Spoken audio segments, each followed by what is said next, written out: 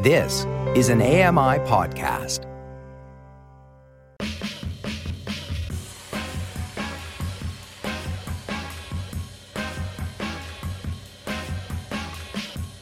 Welcome back. It's Now with Dave Brown on AMI TV. Fall is just a few weeks old, but goodness gracious, does it feel like fall outside. There is a chill in the air. I didn't even walk in wearing shorts today. That's how chilly it is. But just because it's getting a little chilly doesn't mean you can't enjoy some fall activities in the great outdoors. One of them is fishing.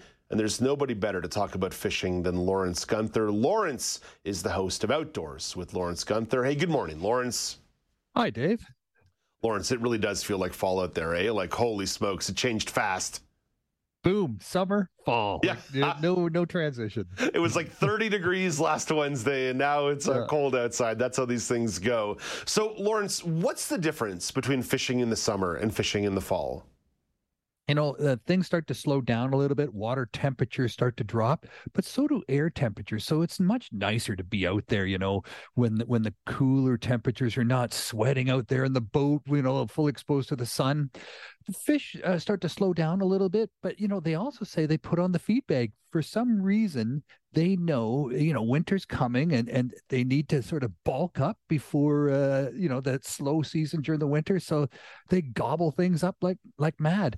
The other thing I really enjoy, there's a lot of bird migration going on. So when you're out there in nature, you know, on a beautiful lake or by shore, and all of a sudden a big row of ducks or a big V of geese come flying by, it's just beautiful. You know, it just adds to the whole mystique of being in nature. What are some of the species that tend to be typical around this time of year? Whitefish is an overlooked species in Canada. It's a really good food, table food, fare kind of fish. There are lots of them in many lakes. They're a little trickier to catch. They're deeper fish. So the best way to catch them, and this works well for people who fish by touch like me, is straight below the boat, right? You're going down 40, 50, 80 feet. Oh, wow. These fish swim up, though. They swim up and tap your bait, and they taste it. So their mouths, they're bottom feeders. So they're not aggressive like tigers, you know, they're more like sucking it up and tasting it. So I use a little bit of taste on my bait. I put a little bit of attractant on it, and you get all different, you know, flavors and shapes. It's spray on creams, like a chapstick almost. Just don't confuse it with your regular chapstick. But you smear a bit on your lure. They'll take a little tap at it. They'll taste it, and they'll come back and bite it again a little more aggressively the next time. So they're not hard to catch, but they're so much fun, and they can get up to 5-6 pounds.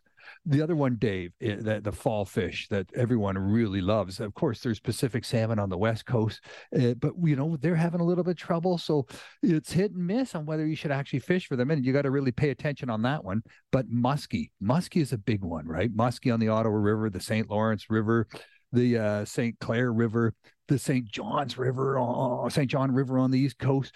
Muskie, Dave, get up to, you know, 5 feet long. They're maybe 60, 70 pounds. Oh my gosh.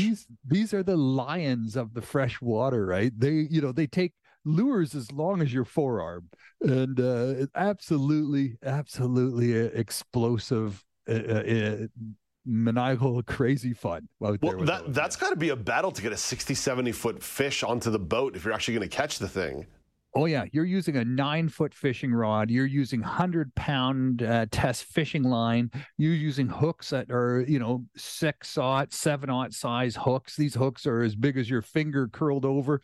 You know, the nets, Dave, I could curl up in the net, no problem. Just curl up for a little nap. Have your own little hammock there right on the boat. Exactly. Lawrence, what about spaces? You mentioned, for example, the whitefish is more of a lake. You're going to go to the middle of the lake to catch that. You mentioned the muskie might be a little bit more of a river-oriented spot. What are sort of the prime places for fall fishing? Well, the Canadian Shield Lakes are amazing, right? So, you know, we're lucky in Ontario. You can go north, and they're beautiful lakes in the fall, especially with all the colors and everything happening, and just the smells, and it's just, you feel, you taste, you hear nature. It's just gorgeous. You know, the the rivers can be good as well. Like all the rivers along Lake Ontario, they're all teeming with salmon, and they'll soon be teeming with steelhead as the temperature continues to drop. Smaller rivers are good too, but fish are moving around a little bit. They don't move too far. There's the migrating fish that are looking to spawn, but other fish are coming out of the weed beds. The weeds are starting to die off with the cooler temperatures. They'll be dying off soon, and that means they're letting out less oxygen. So the fish that have been hiding in those weeds all summer long are going to start to come out of the weeds and start to move around. They're going to be hungry. They're going to be looking for bait fish. So they're going to be looking for bait balls. They're going to be cruising shorelines. They're moving about. So they're much easier to sort of catch, but you have to intercept them. You're not going to go into where they live to find them. You're going to just sort of troll about in boats and your kayak. That's the most productive way to catch them this time of year. Is moving your lure. What are some other tips, simple tips when it comes to a fall fishing? Slow it down. The water temperatures are slowing down. These are cold-blooded animals. So as the water temperature drops, so does their body temperature. And when their body temperature drops, their metabolism drops, right? So in the summer, when the water is warm and hot, their metabolism is rushing, their heartbeat is rushing. They need to eat food because they're metabolizing the food much faster, so they're always hungry. Now they're getting less hungry. So they're going to start to eat maybe a little less often, and maybe eating smaller things. So downsizing your bait a little bit too this time of year, because they're not looking for that big meal. They're just looking for the little snacks, just to finish off the feed before they head off into the winter when they're really slow down. This is always a risky question to ask an angler, because we might be here the rest of the day based on your answer. But what's your most memorable fall fishing story? Well, I think last fall it was about this time of year, and I did an interview with Adrian Smith. He's the lead guitarist for Iron Maiden. And he wrote a book about fishing. He's been traveling with the band for over 40 years, and everywhere he goes, he goes fishing. And he wrote a book about the fish he's caught around the world and the conservation issues he's noticed. So I said, let's get him on the podcast on Bluefish Radio. Anyways, he was coming through Ottawa last year. He calls me up and he says, Lawrence, let's go fishing. Oh, so it's okay. Yeah. I said, what do you want to go fishing for? He goes, he didn't know. So I organized a muskie fishing trip for him. We picked him up in front of the Chateau Laurier Hotel with my truck and my boat. He's just sitting there in front of the hotel, and he comes over, gets in the truck, and we literally fished in the Ottawa River, right downtown Ottawa. And it was a Friday evening. And he caught two beautiful muskie. He caught one, and he said, that's great. And then we said, we'll see if we can catch you another one. So he caught two fish. Each one was 47. One was 47. One was 47 and a half.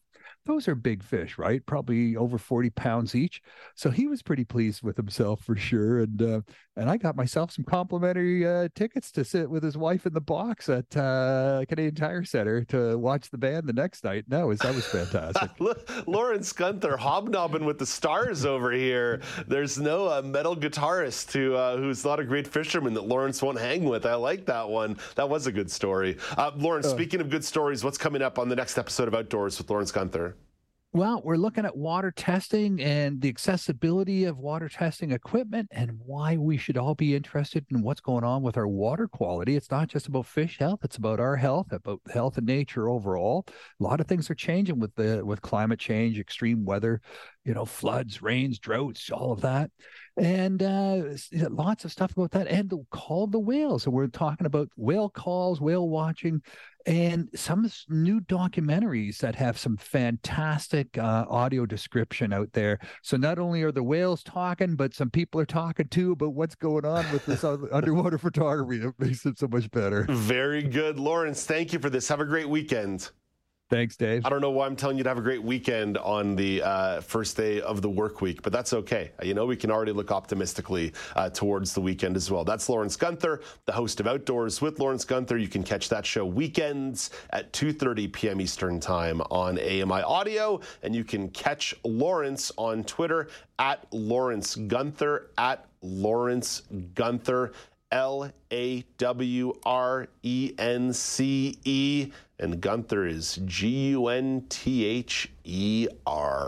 In 60 seconds, Alex Smythe has the weather story of the day, but first, here is Canadian press reporter Karen Rebo with your Morning Business Minutes. Canada's main stock index gained more than 0.5% before the Thanksgiving long holiday weekend. Toronto's TSX index gained 108 points on Friday to close at 19,246. New York markets were back in action yesterday, with the Dow Jones average adding 197 points and the Nasdaq gaining 52. In Tokyo this morning, the Nikkei index surged 751 points, or 2.4%, and our dollar is trading overseas this morning at 73.6 cents U.S. 3 General Motors plants in southern Ontario are strike-bound this morning. Unifor's national president, Lana Payne, said the union launched a strike against GM just after the midnight deadline passed. She blamed the automaker's unwillingness to agree on the union's pattern bargaining demands it achieved last month with Ford on a number of fronts, including pensions and temporary part-time work. The strike includes almost 4,300 auto workers from GM facilities in Oshawa, St. Catharines, and Woodstock. General Motors says it's willing to stay at the table. From the Canadian Press Business Desk, I'm Karen Rebo. Thank you very much, Karen. From business to weather, let's bring in Alex Smythe. Alex, all eyes are on some weather in British Columbia. Yeah, Dave, it's a wet start to the work week out in BC, so there's strong winds and heavy rain expected to linger in the area until about Wednesday evening. Then that system will start to make its way eastward into the interior. So some areas could see upwards of 100 millimeters of rain, including places like Tofino and other areas on the island. Meanwhile, in Vancouver, the rainfall is expected to be around 50 millimeters in total. Not as much as on the island, but still a very heavy downpour. And rain isn't the only factor. There's also strong winds in the area where there could be some areas along the coast that could reach upwards of 80 kilometers per hour. So obviously, there is a risk whenever you're dealing with this amount of rain, this heavy wind, that there could be things like flooding or power lines being down. So everyone in the region should take precaution if they're out and about during the storm system. Just be extra careful. You don't want to run across any issues or any potential hazards. That said, though, for a bit of a silver lining, it may be rough conditions now, but that system will clear, and towards the end of the week, Thursday, Friday into the weekend, it's supposed to be quite warm, quite sunny, so there is at least something to look forward to if you're out on the West Coast. There you go, a little bit of sunshine through the clouds. Thank you very much, Alex. Coming up after the break, what should be the standard for staircase accessibility? I know that sounds a little bit like a contradiction because the stair is obviously going to be an accessibility barrier. However, in the world that you live, stairs will always be around. So what can you do to make stairs more inclusive? Well, community reporter Anna Kim explains her preferences. This is Now with Dave Brown on AMI TV.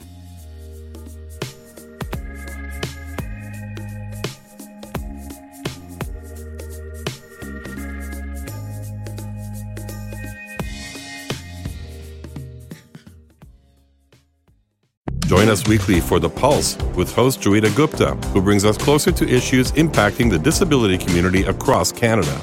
Watch The Pulse on YouTube or listen wherever you download your AMI podcasts.